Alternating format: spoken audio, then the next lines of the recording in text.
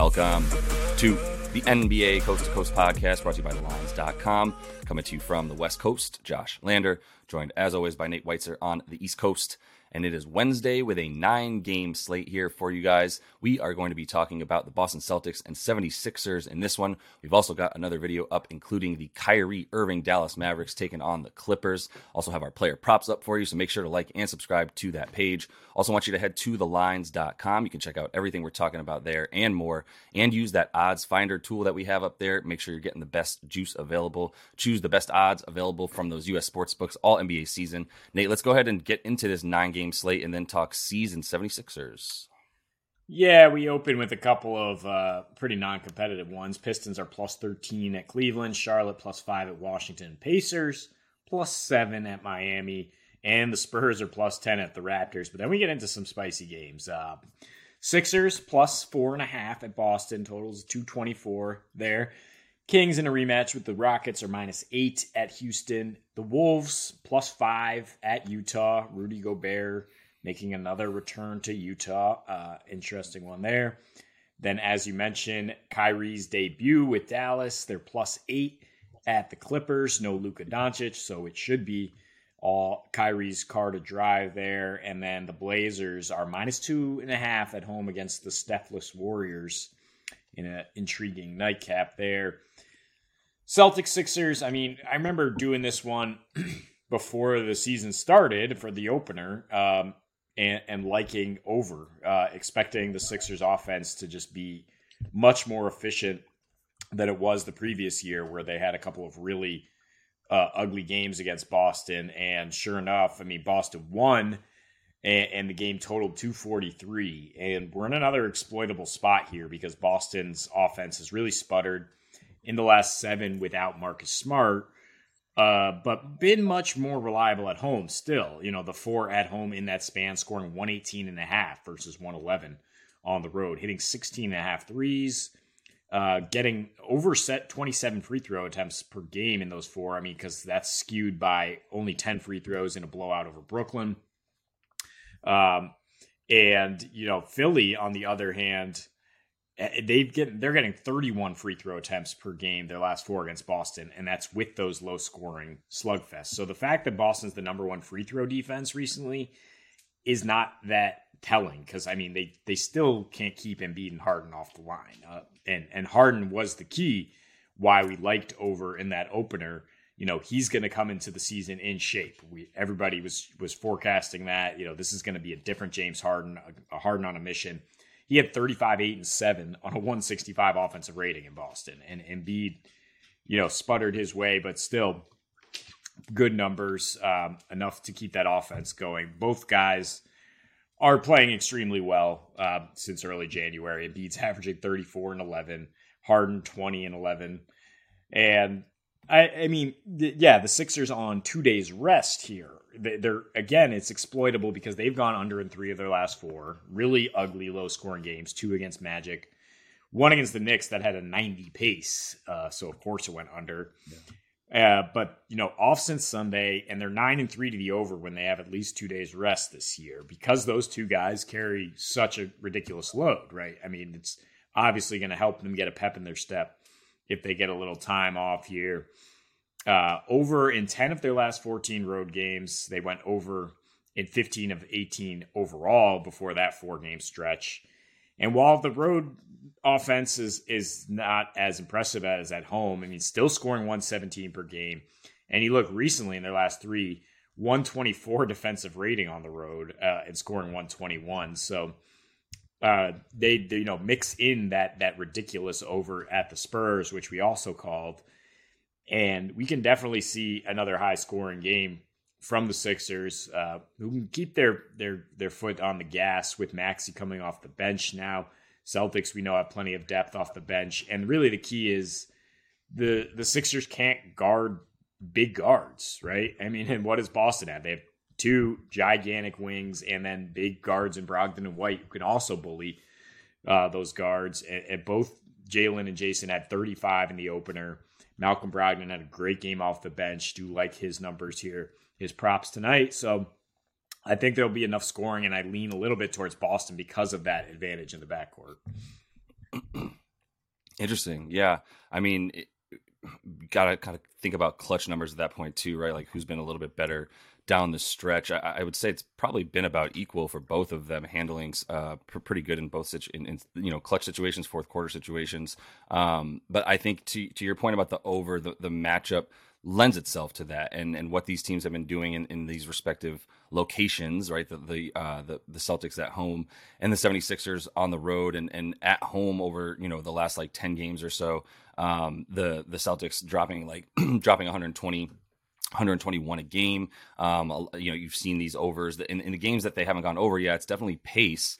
But when these teams have faced each other, like you said, specifically in Boston, the pace is at a decent spot for us to take points. The previous matchup in Boston before earlier this season wasn't even with James Harden, I don't believe, at that point. So there's still, not much to garner from that, because at this point it is, I think the free throw attempts are a huge aspect of it. And 31 free throw attempts against the Celtics in their last 4 games for the 76ers, and even more, 33 of those came in Harden's first game at home against the Celtics. But I think that the Celtics, like you said, take what you will for the fact that they've been limiting free throws on the road or at home to over the last 10 to the tune of like second best in the league.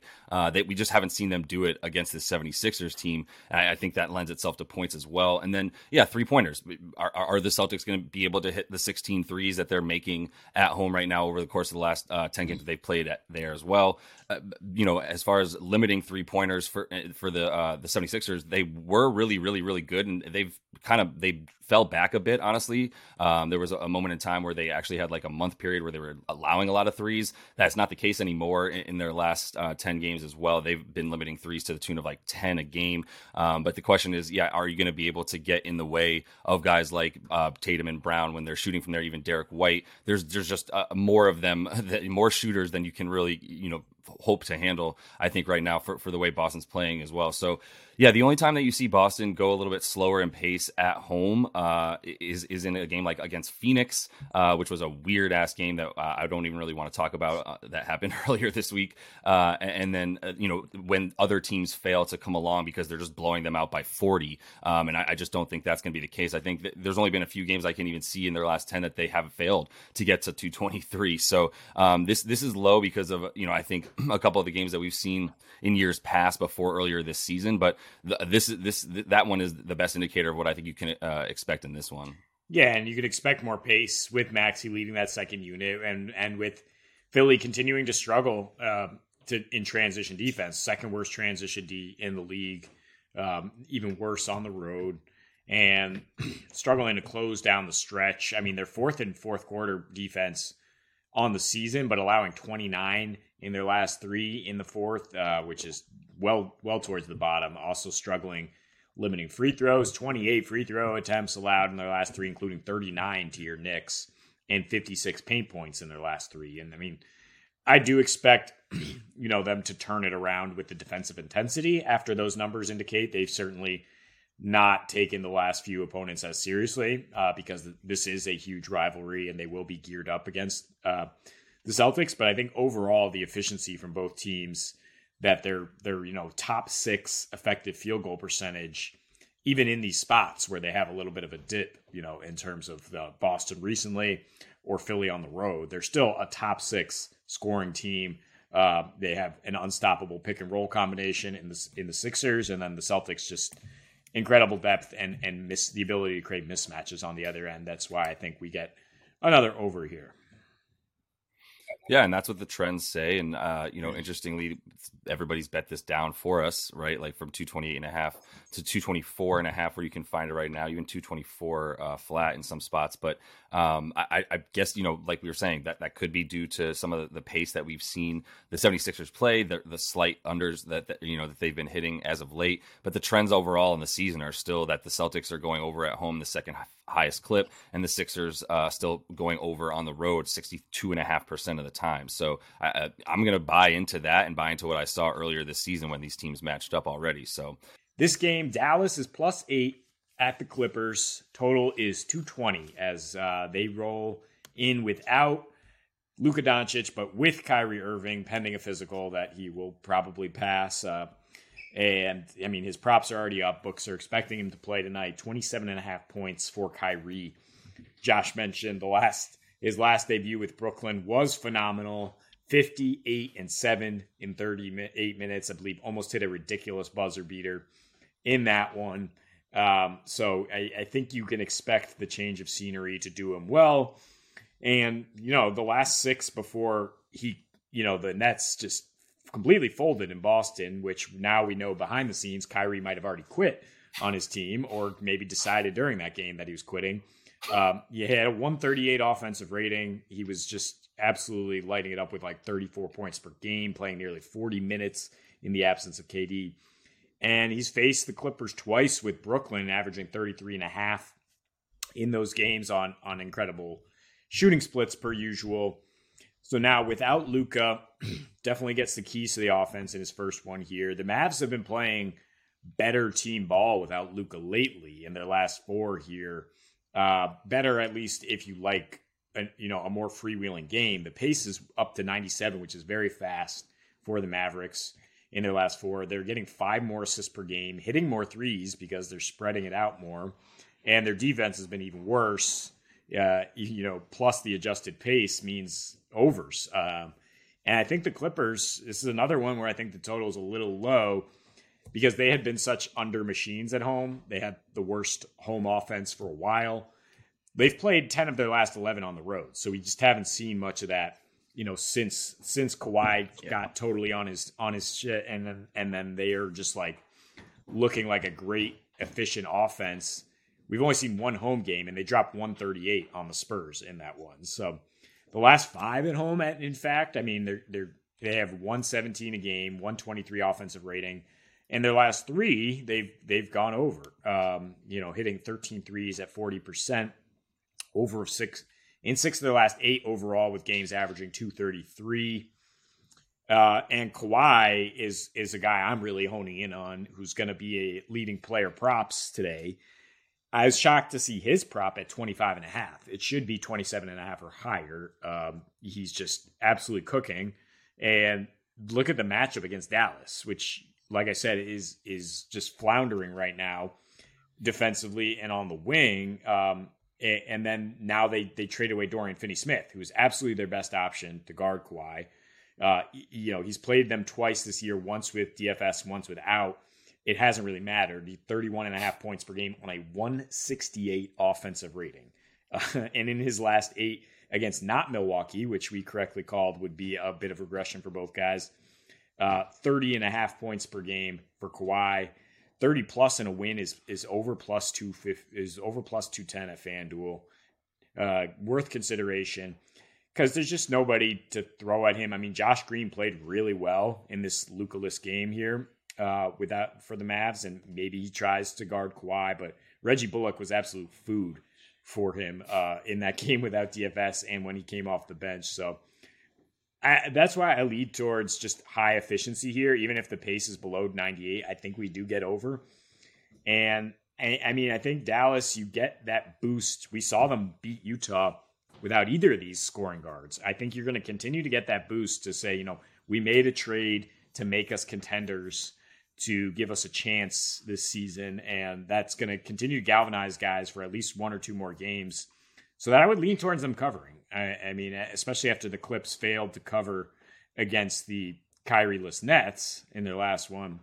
I have a hard time taking them to cover 8, but I think the over is my preferred one here. Yeah, I have a really hard time getting them to cover 8. It's one of those games where I do think it's going to be back and forth on offense, just to sort of back up everything you said there. And in that sense, like, anything could really happen. It could be, a game where the Clippers are kind of up or hovering around up by like 4 or 5 and it's staying close, and maybe down the stretch there's some free throws and it gets close to 8. I think it's probably accurately placed in terms of the spread there.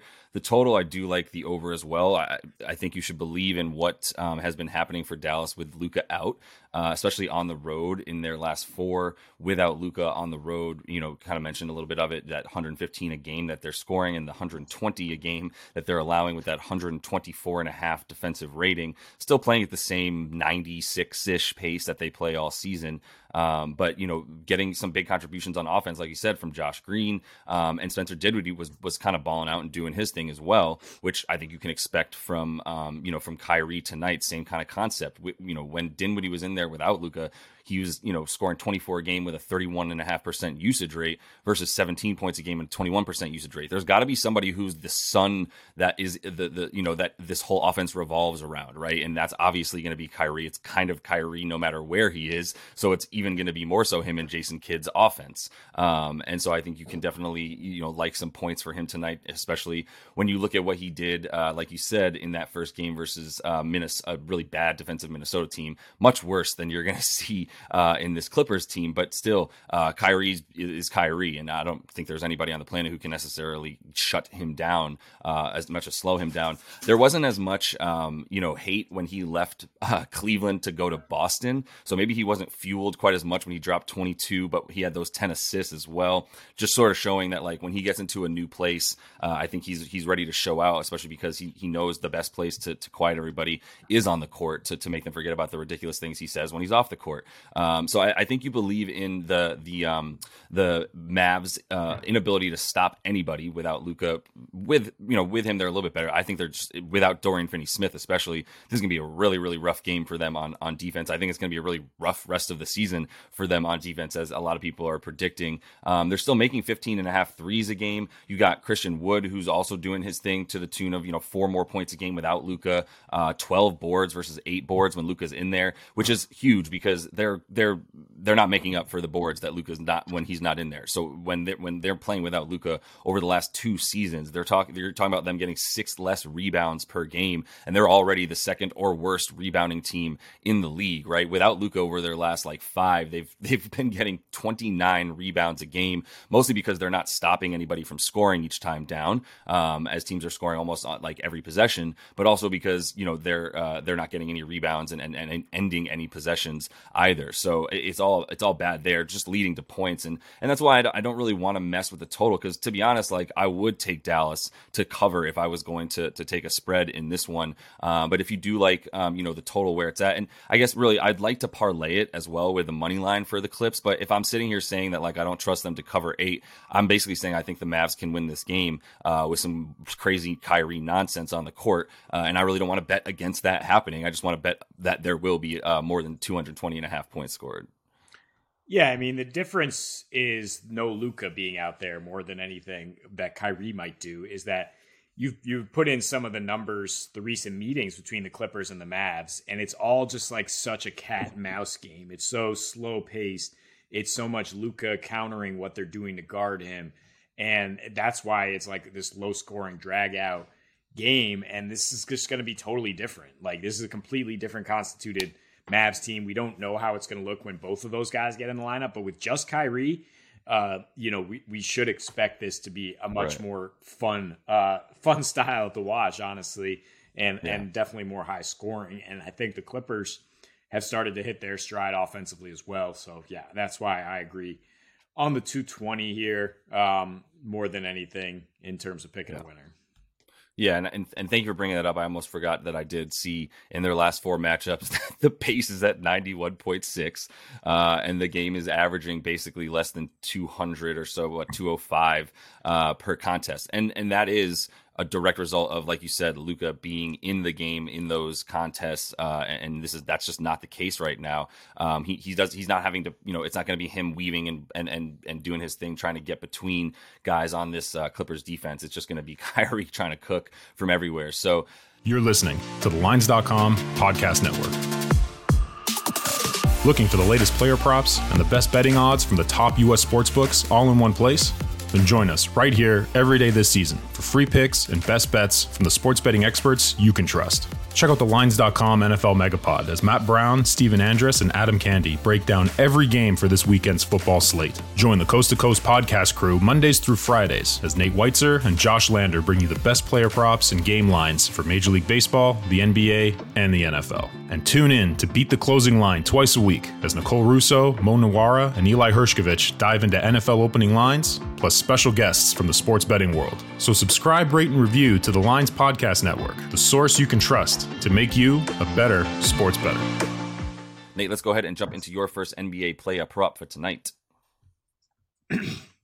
Yeah, it's Kyrie Irving's debut at the Clippers here, and going with the guy who's pretty much the opposite of Kyrie in terms of zero off-court drama or any sort of demeanor other than just being a machine scoring the basketball. But I guess in that sense, they're similar. In any case, I mean, Kyrie's at 27.5 points. Kawhi is at 25.5.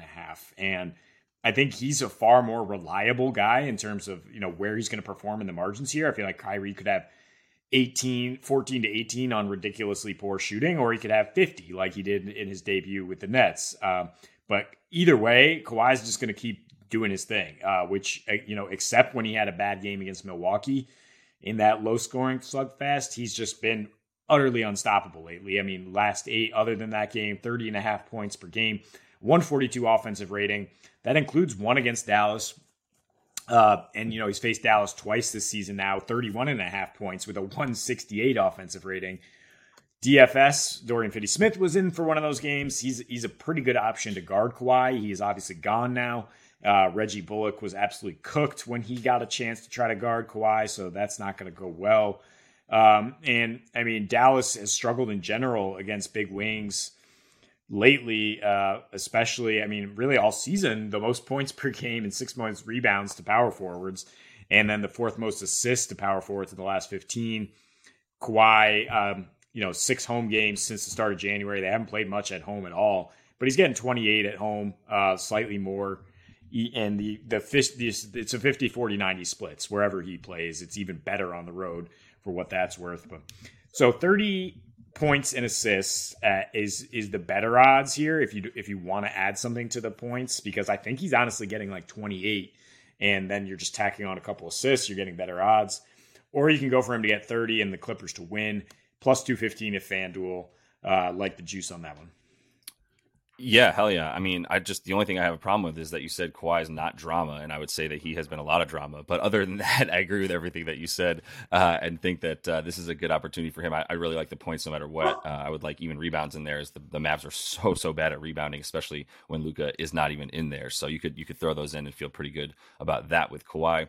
I'm going to go under because I want to make sure I get one in here with Miles Turner. Dude's been killing it, by the way. I just want to give him his props for the last 10 games. Even if you narrow it down to the last 6, he's averaging 20 a game and 9.5 boards. So why the hell am I going under, other than he's playing the Miami Heat and specifically playing Bam Adebayo, and against Bam in his last 4. By the way, I should say the prop that I like is under 24.5 points and rebounds combined. If you want to throw the assist in there, it's wild that it's at 27.5 points, rebounds, and assists when the dude doesn't get assists. I mean, sometimes he does. He doesn't do it against Bam though. In his last 4 versus Bam, dating back to 3 seasons ago, 10 points a game, 8.8 boards, and 1 assist in that time frame there. There was a game, or there was two games in there that he played against the Heat without Bam, and his numbers are a little bit better, but it's still 13 points a game and less than 10 boards as well there, with less than 2 assists. Miami limits centers to the second fewest points per game and rebounds per game, and is in the top 10 in limiting them to assists as well. And then they're limiting points in the paint, 3-pointers, free throw attempts, all top 10 in the last 2 weeks as well. So I just don't see a scenario where this is a good matchup for him. Miles Turner is also so much worse on the road. He's actually dropping 20 a game with 8 boards at home. On the road, he's looking at 15 a game and 8 boards with 1.4 assists as well, and that's all in 28 minutes. Gets a few more minutes at home as well. So I just don't trust he's going to even get the playing time or have any ability to get past Bam to get his props tonight.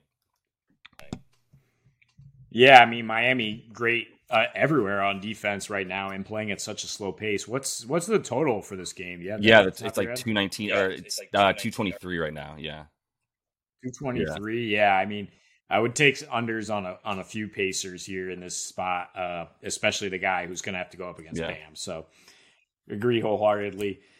The other game we break down, Celtics-Sixers, and talk about the Celtics' size advantage in the backcourt and how they're going to press that. That's why Malcolm Brogdon is actually who I'm going with here, more so than either of the Jays, who both did have 35 in the season opener against the 76ers. But Brogdon's been doing his thing with or without Marcus Smart since the start of January. He's averaging 16.5 points along with 4.5 boards, 3.5 assists, and then 48, 48, 92 splits. Without Smart in his last 7, still same numbers, same splits, just a few more minutes per game. And, but they average out to that because his last 2 games have been quiet. Blowout against Brooklyn, that gross second half collapse against Phoenix last Friday that we don't really want to think about anymore. So Brogdon only 12.5 points as his prop, which is extremely low. It's something, he's had at least 14 in 7 of his last 8 without Smart, including 26 in a 39-minute outing against the Lakers in that overtime game. I think this is somewhat of a similar matchup against the Sixers. It's a very 2-man game, whatever you want to put it. And then there's 2 great players out there. They're both in the front court, and there's some terrible defenders in the backcourt. And Brogdon will push that. He'll push in semi-transition all the time. The Sixers are the second worst transition team in the league. So, as long as he's getting the minutes per 36, he's getting 21 points, 6 rebounds, 5 assists per game. So the odds are not great on 12.5 points because I think it should be 13.5 if you want to go that route, or you can tack on rebounds or assists for like 4 more because I think he'll be getting closer to 30-plus minutes here in this one. Yeah, I'm with it. Yeah, and I think the bench for Boston should be able to score on this Philly bench as well, which is not great on defense once you throw guys like Montrezl in there and stuff like that. So with your Malcolm Brogdon bet, I would also probably bet on the Jays just in recent history, like you said, one of them. But rather than having to figure out which one necessarily, I think Brogdon has a low prop tonight. So one other guy with a low prop that we're probably welcoming to the show for the first time, Kenyon Martin Jr., KJ here. 13.5 points for the youngster. We're going over on that, -110 on DK. Nate's thrown in an idea about a double-double for the kid because it's so juicy, plus 575 on DraftKings for that to happen because he's getting really close, right? And the thought process is he's playing against a really soft Kings team here in the interior in a way that you can probably, just hope for the best and at least take his other prop of points in there. Last 6 for Kenyon Martin Jr., excluding that blowout versus that they played at OKC that just didn't matter after 2 quarters. 17 points a game, 8.5 boards in 31 minutes. Love to see the amount of time he's been getting, especially with certain guys like KPJ out of the lineup for a bunch of them. Double-double in 2 of those last 6 that he's played. 13 rebounds versus Washington and Detroit each. Both really, really soft down low as well, just like these Kings. 18 and 8 on 80% from the field in that loss to Sac in 32 minutes. That was just like a week ago, or not even like a few days ago. And like we said, the Kings allowing 4th most points in the paint on the road. Their opposition points, more than half of them are coming off 2-pointers on the road as well, which is 4th most. And they're allowing the 9th most rebounds per game as well. A bunch of second chance points in there for a guy who's attacking the rim on offense like Kenyon Martin Jr. So I think it's a pretty good opportunity for him and his athleticism to be a problem for guys like Domantas. Yeah, the Rockets are still, even with Jalen Green back, finding that identity in terms of just playing hard-nosed front court defense, rebounding. They weren't able to stop Sacramento, but still able to press their advantages on the other end in the paint, and that includes Kenny Martin, who, I think he gets double-digit points here for sure, and it's just a question of, are the Kings going to miss enough shots for him to get 10 rebounds? It's incredibly juicy odds, considering it's happened in a third of his last 6 competitive games. So it's worth rolling out there because the Kings actually, aside from that 140, they've regressed a lot when they're on the road. They miss a lot more shots. They tend to go under. I'm not saying take the under here because this involves the Houston Rockets, but I am saying maybe Kenyon gets an opportunity to get 10 boards at least, and you get a handsome payout. Yeah, worth the odds there for sure, like you're saying. So that is all the time we have for you in this one. Make sure to like and subscribe to that page. Check out the other couple game videos we have up for you today as well. And until we see you next, happy betting.